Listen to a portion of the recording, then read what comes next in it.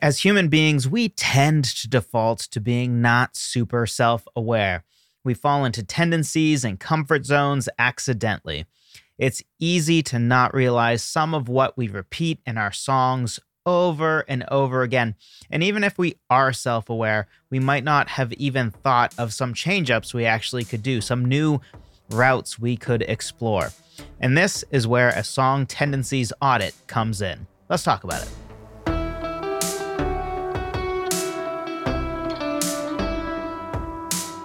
Hello, friend. Welcome to another episode of the Songwriter Theory Podcast. I'm your host, as always, Joseph Vidala. Glad you're here.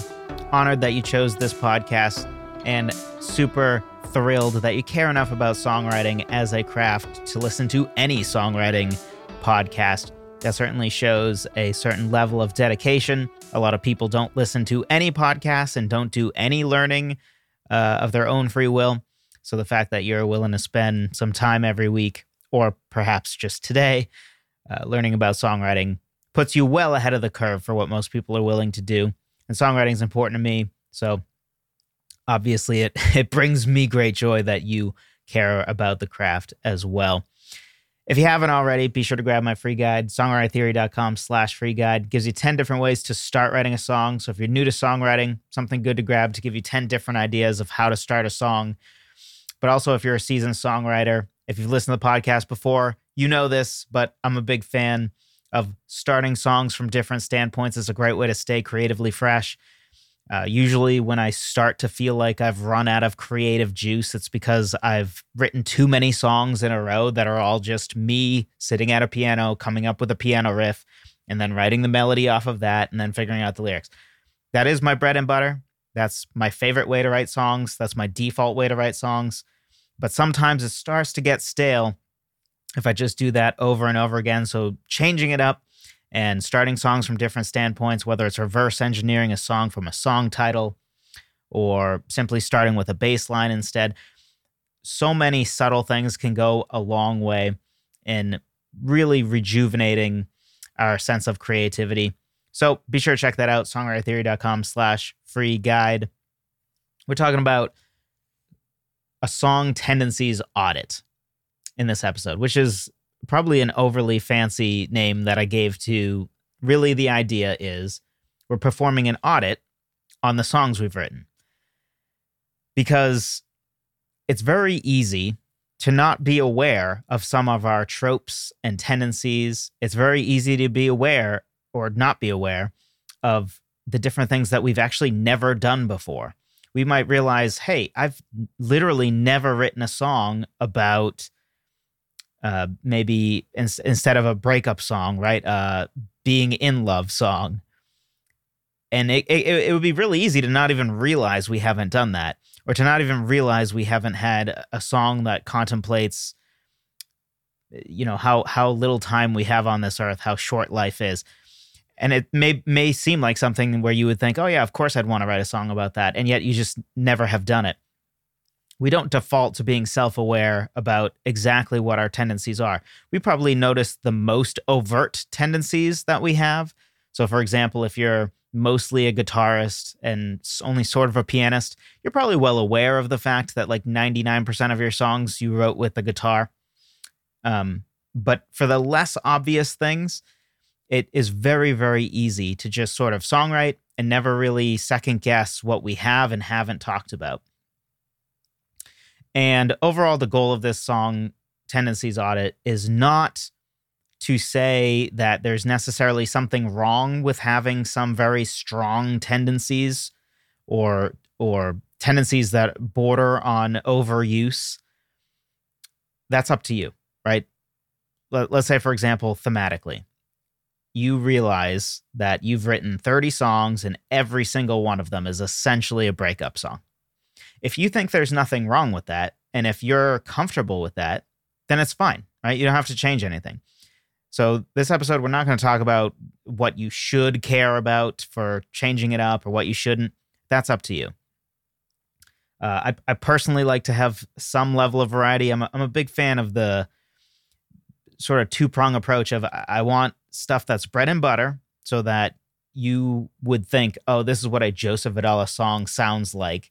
Not that they're all the same, but they all have some similar elements enough that theoretically, if you liked the first EP I released, you also would probably like the fourth EP I released, because let's say half or so of the songs sound very Joseph Vidala. And then, maybe some of the other songs are where you can experiment, try different things. But again, that's up to you. If you're the type of person that you want every single one of your songs to feel like it is exactly a you song, or if you want to be totally exploratory and one EP is completely different from the next, all of that's up to you. That's not what we're talking about. But the starting place to figuring out whether you think your tendencies are a problem, or when you figure out, hey, I've never written a song that's actually about falling in love instead of falling out of love. Maybe you think, oh, that is something I'd be interested in doing. I just didn't realize I haven't done it yet. That seems like a missed opportunity that I should take advantage of. All of that is up to you. We're not going to talk about that element of it. I just want to clarify up front that there might be times in this episode that it sounds like I'm saying it's bad or good to have, certain themes that we use over and over again, or certain symbols we use over and over again. I'm not saying that. That's up to you to decide. Okay, cool. Clarification done. There's two reasons to do an audit overall, or two main reasons. One is simply to become aware of our tendencies so we can dial them back when appropriate, and to avoid overuse. Because you may not realize you've never written a song that isn't centering on love gone wrong until you do an audit and realize that every single song that you've written is about love going wrong. And the second reason is to discover some different paths for us to explore in our songwriting, some new songwriting opportunities. Because a great way to get unstuck is to find different lyrical and musical directions you actually haven't gone, or maybe you haven't gone to much. Because if you're thinking to yourself, man, I feel like I'm running out of sort of creative ideas, and then you realize, oh my goodness, I've actually never, even though I'm, say, from New England and I used to live by the beach, I've actually never utilized ocean imagery before. That seems like a missed opportunity. I love ocean imagery. So now that I realize that, let me go write a song that leverages ocean imagery. So those are the two main benefits. Realize what we may overuse and decide whether we should dial it back, and also discover the different opportunities that maybe we haven't taken advantage of because maybe we didn't even realize they were there. So the bulk of this podcast is now going to be talking about some different things to audit, some different specific things we're looking for, because there are so many different pieces of data or metadata about songs that we may have never even thought to change up. There are obvious things like themes, or maybe, stories, and then, keys. We're all probably pretty aware of that as well. But there's so many other little details we may not have thought to change up. And that's really what this next part is centering around. So first, let's talk about lyrics. So when we're performing this audit, which theoretically we could literally list all of our songs and actually write down, okay, here's the theme, here's the symbol, etc. What are some of the things we're looking for in our lyrics? First thing is theme.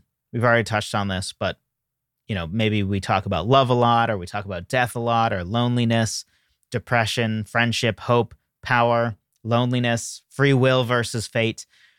These are some of the more basic themes that are out there. So what themes have we tended to work in? Probably for most of us, if there's a theme that gets beaten to death as songwriters as a tendency, it's love. There are tons of songwriters where it seems like every single song they've ever done is love. Again, not necessarily anything wrong with that. If you're comfortable with that and that's true for you, go for it. That's fine. But it might also be the case where you're like, I actually never thought to write a song about free will versus fate, or about friendship, or about loneliness or death. Too busy sort of writing about the latest love story in my life gone right or wrong. Other things to look for is symbols or imagery, whether we're utilizing something like light and dark a lot, or ocean imagery, space imagery, field imagery, maybe sci-fi imagery. If you're Starset, which I think this is on purpose because Starset is sort of like a sci-fi rock band. They call themselves like cinematic rock or something, but they're very sci-fi, and all of their songs are basically a sci-fi story. And if you're them, then maybe that you utilize space and science sort of imagery all the time, and you're fine with that. That's meant to be a part of your brand. But it also may be the case that you don't realize that you just use light and dark all the time, and maybe you're like me, right? You lived in New England or something, so the ocean is something that resonates with you, and you actually haven't utilized it very much. In my case, if anything, I probably lean towards slightly overusing ocean imagery. I'm also pretty fond of space imagery, but haven't really beaten that to death yet. But what are the different symbols that you tend to re-gravitate to? Do you utilize animals a lot, maybe specifically like predatory animals?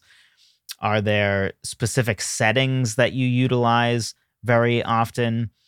Oftentimes it's going to be influenced by where we're from. So for me, ocean is one of my favorites, but I'm from New England. So it's kind of like that just is what resonates with me. I live in Ohio now, but frankly, cornfields I don't find symbolically resonant. I just don't.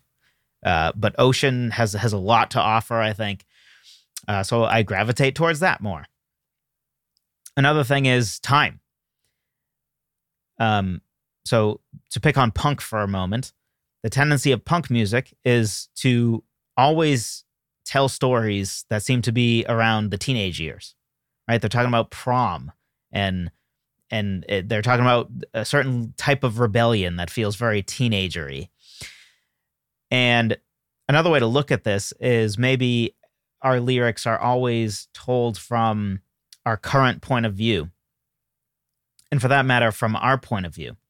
And we've talked about this in other episodes, but a very powerful thing we can do is to just get past only being able to write songs that's from our point of view right now. Because a problem that's going to come up is, let's say you're like 20 years old, and right now you have lots of stuff going wrong in your life. You're meeting a whole bunch of new people all the time. You're doing a lot of different things. Maybe you're in college and you're meeting a whole bunch of new people and you're dating a bunch of people and you constantly have love stories and breakup stories and all that. But someday when you're, 30 and you're just married and there's not really much drama in your life and you don't meet new people that often anymore because you just have the friends that you have and you have the coworkers that you have, and really things aren't changing that often anymore. It's going to be difficult to write songs, and we don't want to be limited by our current place in life. And no other artist is. When we think of painters or script writers for movies or novelists or actors, none of those people, or at least good ones, are limited by, what am I going through right now? Right? When somebody wrote Gladiator, they weren't like, oh, well, I'm just telling my own story. Like, no, it's Gladiator. It's thousands of years ago. And so why is it as songwriters that we should be so limited? Actors and actresses will act as characters that they can't relate to at all, right? Some of the nicest people, some of the nicest actors might act as a really detestable villain. So as songwriters, we should be able to do the same thing.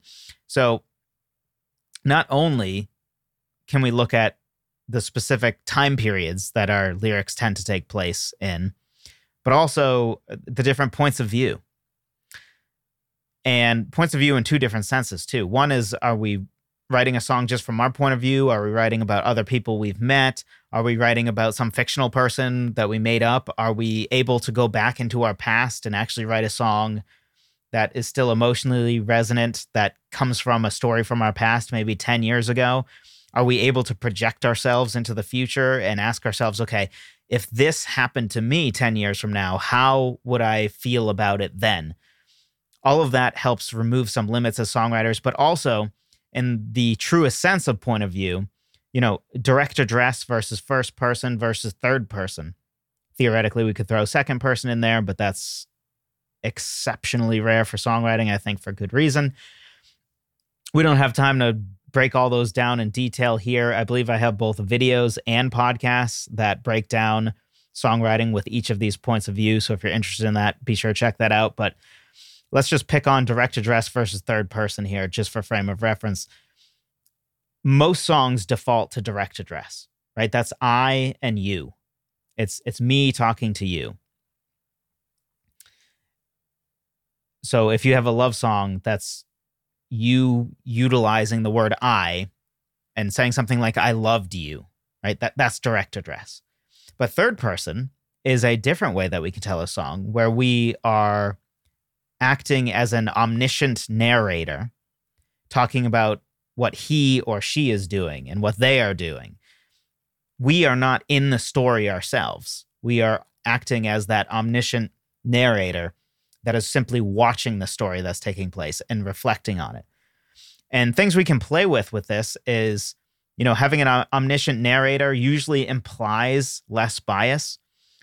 Direct address usually implies that it's not necessarily a reliable narrator, because just because I say that you left me and you suck doesn't mean that's necessarily true. It's obvious that I'm maybe not a reliable narrator because I'm hurt, and I may, of course, I'm biased towards myself because I didn't want you to break up with me. But with third person, usually the implication of an omniscient narrator is sort of that it's unbiased and it's just giving the facts. That's not necessarily the case, though. We can play with all those sort of things. But maybe you're thinking, oh, wow, I've actually never written a song where I'm just talking about he or she and talking about people as if I, as the narrator, as the writer of the song, am not actually involved in the story that I'm telling. So that could be a opportunity. Then what about the musical side of things? We have keys. This is probably the most obvious. Maybe if you're a guitarist, almost all your songs are in G major and C major and D major. And once in a while you throw in like A major or something.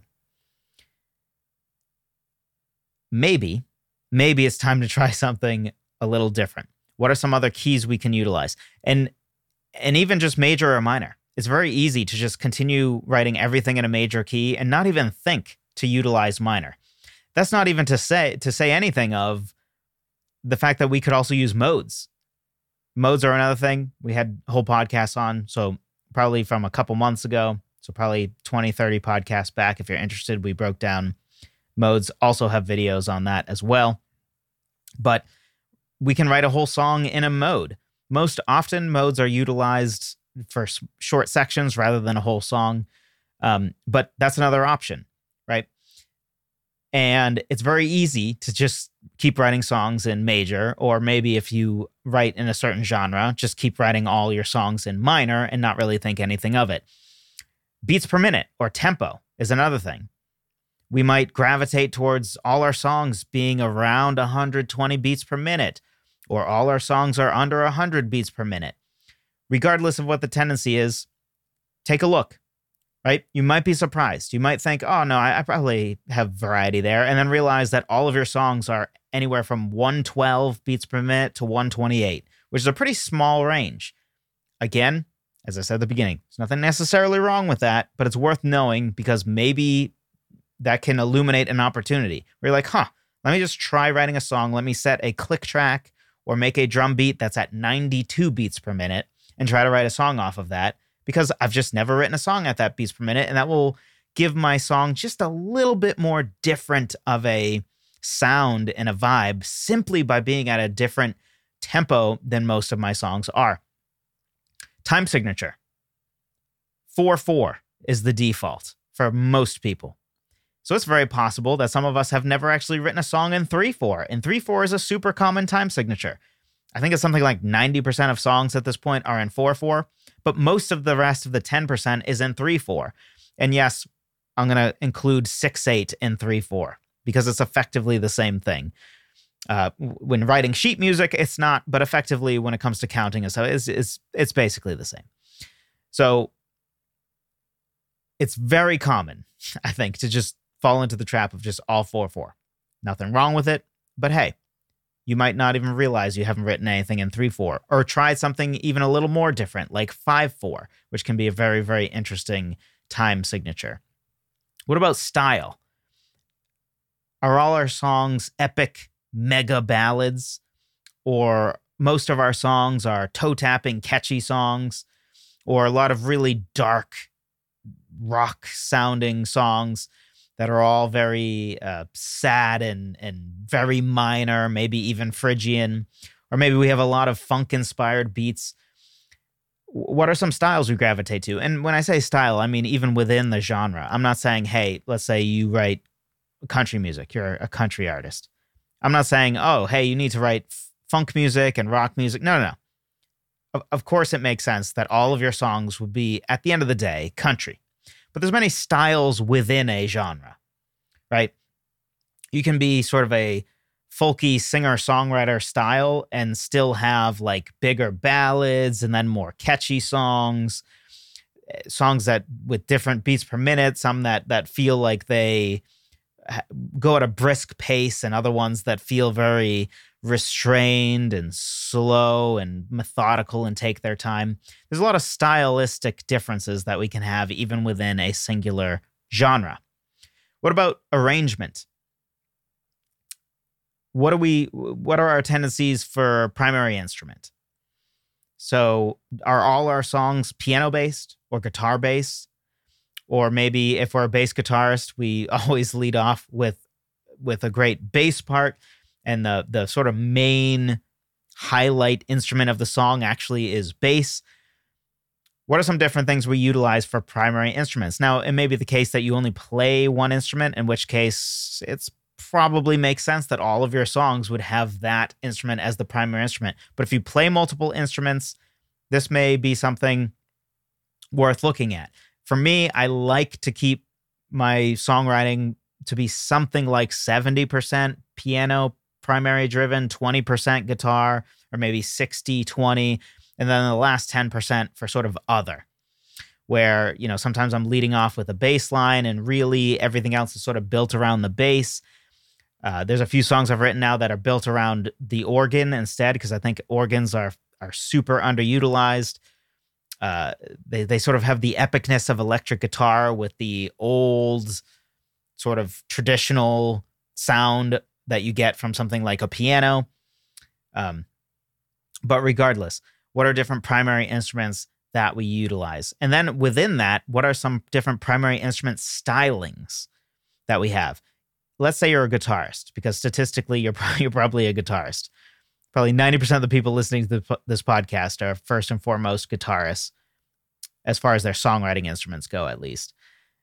And just simply changing from strummed chords to finger picking can make a huge difference. A huge difference. So if you realize, hey, I've released 2 EPs, 10 total songs in the last 3 years, and every single one of them has strummed guitar chords at the basis.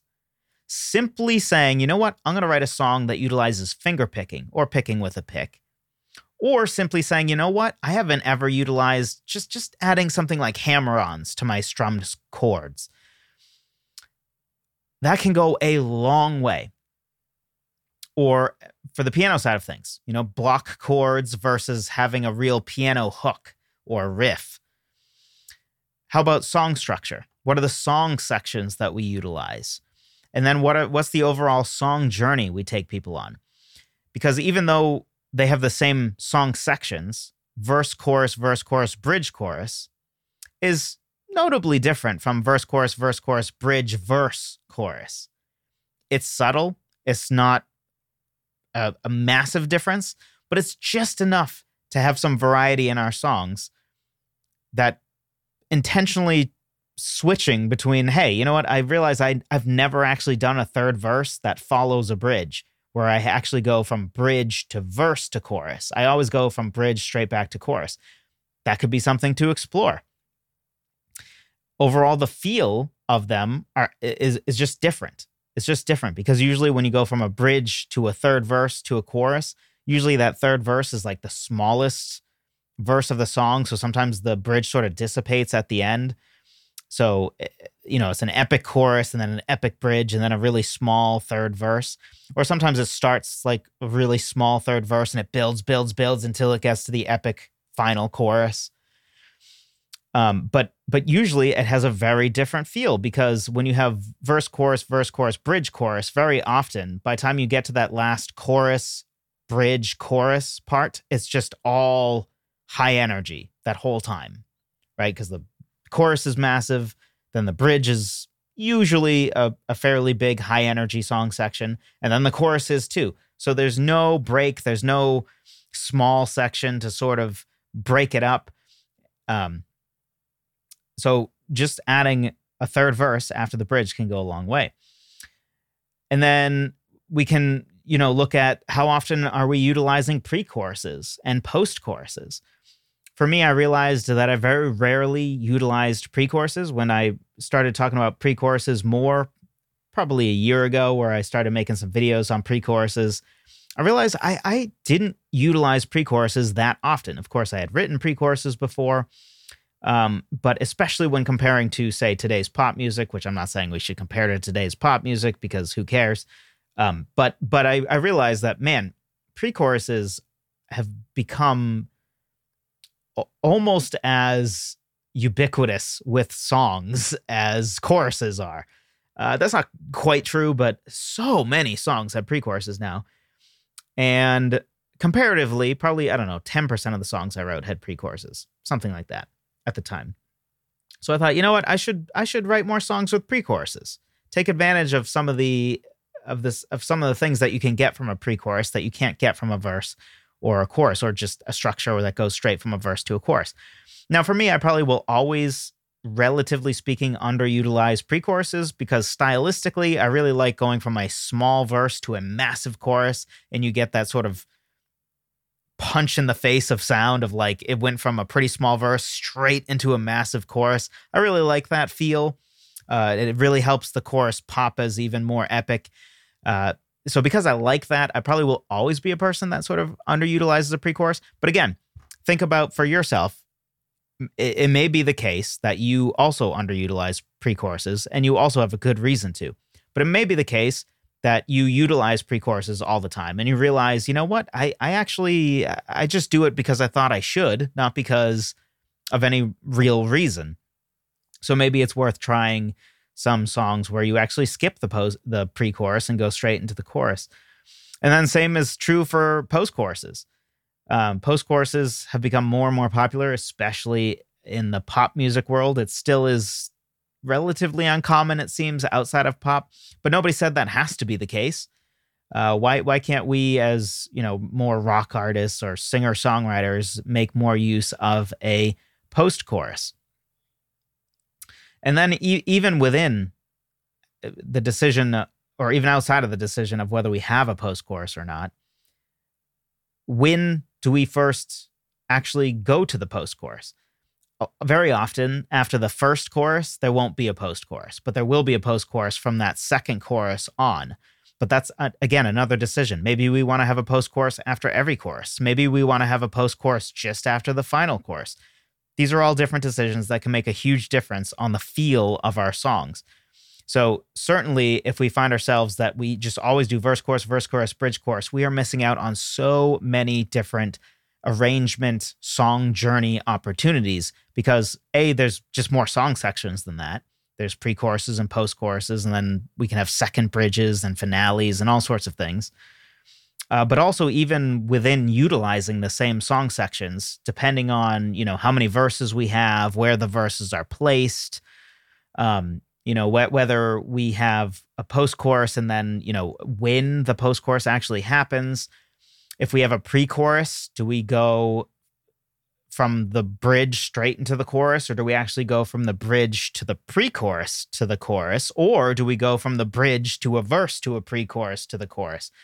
All of those have different feels, and really, we basically have the same song sections with all those, just it's a different way to construct a song that will help give each song a different feel. And then overall arranging structure. Do we always utilize the same arrangements? Goodness. Do we always use the same instruments in our arrangement? And then do we always utilize them in the same way in our arrangement? So do we always utilize strings to build our second verse? Or we always gravitate to utilizing string sounds over brass or woodwinds, which are other options to sort of add an orchestral vibe to our song? Do we always utilize, and I'm looking at myself here, do we always utilize electric guitars to build the chorus? For me, one of the main ways that I make the chorus massive is just like a wall of guitars, to the point that I have it sort of to a science of like, I know that I'm going to have 2 guitars that are doing power chords, one panned left, one panned right. Then I'm going to have another one that actually utilizes just the lowest note of the power chord. That's 2 more guitars, again, left and right. And that usually I do with my baritone electric guitar. And then often I will do slightly higher power chords with my more or less standard tuned guitar, again, panned left and right. I have a Nashville tuned guitar that's just to add some higher register stuff. And then that also utilize power chords, but it's going to be higher because it's in the Nashville tuning. Sometimes maybe I will use open chords instead. And then usually I have what I call filler guitars, which are they're not solos, but they're more melodic in nature, but they're not taking away from the vocal melody. The vocal melody is still the star of the show, but these add another melodic element for people to attach to. Usually have 2 of those. Again, there's nothing wrong with that. So if you do a similar thing, there's nothing wrong with it, but it's good to be aware of it and to at least consider that maybe there's another way to change it up, or have, one song out of the 5 on the EP where we actually don't do what we normally do. So another thing to look at would be how we leverage different instruments, which is sort of the same as what I just said, but is maybe a little different. Let's take organ, for example. Maybe you utilize organ in all your songs, but it's always sort of this background, add to the mix, fill in the mix type instrument. And you've never really even thought about, like, wait a second, instead of having my song led by piano or guitar, why don't I actually utilize the organ as the main instrument? Why don't I choose to utilize I always end up programming a string quartet into my song. Why don't I actually have that be the only part that I have for the first verse? The piano doesn't come in until later. Or, maybe I always utilize synths as sort of a second-class citizen, where it's, again, just used to fill in the mix. But hey, why don't I try changing it up? And instead of utilizing guitars as the main way I build my chorus up, why don't I utilize synths instead? Anyway, we could talk for hours just about all the different choices we could make, even with just like picking 3 instruments. We could talk forever about all the different ways we could arrange electric guitars in our song. Don't want to dive too deep into that. Maybe you think I already dove too deep into that, but hopefully you get the idea about taking a look at how you leverage each of your instruments in the arrangements of your song and thinking about how you can change that up as well. So overall, do an audit so that you can be aware of your tendencies and your opportunities, the different things that maybe it never even occurred to you to write a song in third-person point of view.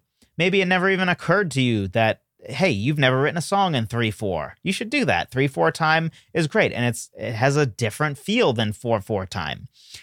Or maybe you never even thought to check what tempo your songs are at, especially if you've never recorded your music, which this is another reason to record music, I think, because then you have to become aware of the tempo, because you're usually playing to a click track and all that.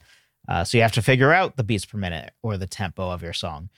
But if you haven't recorded your music, it would be really easy. In fact, if I didn't record my music, I don't think I would be aware at all of the tempo that I wrote songs at. I would have no idea, because I would never like turn on a click track to write a song. I just wouldn't do it. I just write a song, the piano part, the guitar part, just based on feel. And then once I come up with the melody, maybe I slow it down or speed it up depending on what the melody needs, what I need vocally. But I would never think to check the tempo. Song structure, maybe you've never thought to utilize a thing we talked about last week. I'm a big fan of a finale. Maybe you've never thought to actually utilize that in a song. Maybe you've never actually utilized a post-chorus in a song before. Or maybe you, like me, for a while didn't, it just wasn't very common for you to have a verse after the bridge. Or maybe you didn't utilize a pre-chorus very much. These are all things to look at. And honestly, depending on how many songs you have, it may be worth your time. That when I say audit, at the very least, what we all should do is have a high-level audit where we at least go through a decent amount of our songs and write down some tendencies, looking for all these things. But honestly, if you have like 10 songs, it might be worth literally point by point going through and figuring out exactly how many songs you have with, the theme of love, exactly how many of your 10 songs dealt with, utilize direct address point of view versus third person. This is something that I like to do every once in a while just to make sure that I'm not missing any opportunities for time signatures or different instrument stylings. And honestly, a lot of the songs that I end up being most proud of are a direct result of this. There was a time where I realized I hadn't written a song in 3/4. So I explicitly decided I'm going to write a song in 3/4. And I love that song. Wouldn't have happened if I didn't go out of my way to figure out what I hadn't utilized in my writing before. Same thing with fingerpicking. I realized, hey, I haven't done any song with fingerpicking. So I explicitly decided, all right, I'm going to write a song utilizing fingerpicking. Some of the best results I've gotten are from doing this. Hopefully it will help you in the same way. Be sure to go out, start writing some songs with what you learned after you complete your audit. So go out, do your audit, and then based on what you learned, figure out, hey, what are some missing opportunities that I had? And then go write those things. Go write a song in 3/4 time. Go write a song utilizing third person instead of direct address. And then, if you haven't already, grab my free guide, songwritertheory.com/free guide. It will help you with actually starting to write your song that may be in 3/4 time, or maybe utilizing ocean imagery that you haven't utilized before, but maybe you, like me, think ocean imagery is just fantastic and you really like it. So you're like, I haven't actually used it yet though, so I should go do that. And then go write some songs. Hopefully this was helpful to you. I appreciate you all for listening. I appreciate all of you who have been kind enough to leave a kind review on Apple Podcasts or Spotify. If you enjoy the podcast, you've ever gotten anything from this podcast, great way you can help me out. Number one way, really, I think I've said number one way you can help me out is leaving a review. And maybe that's true, but another great way is simply telling a friend.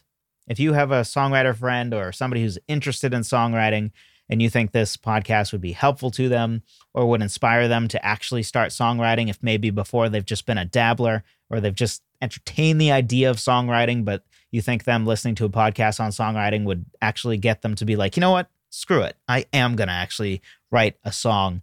That's another way you can help out. The other way, leaving kind reviews. And I appreciate all of you who have done that already. Thanks for listening. I'll talk to you in the next one.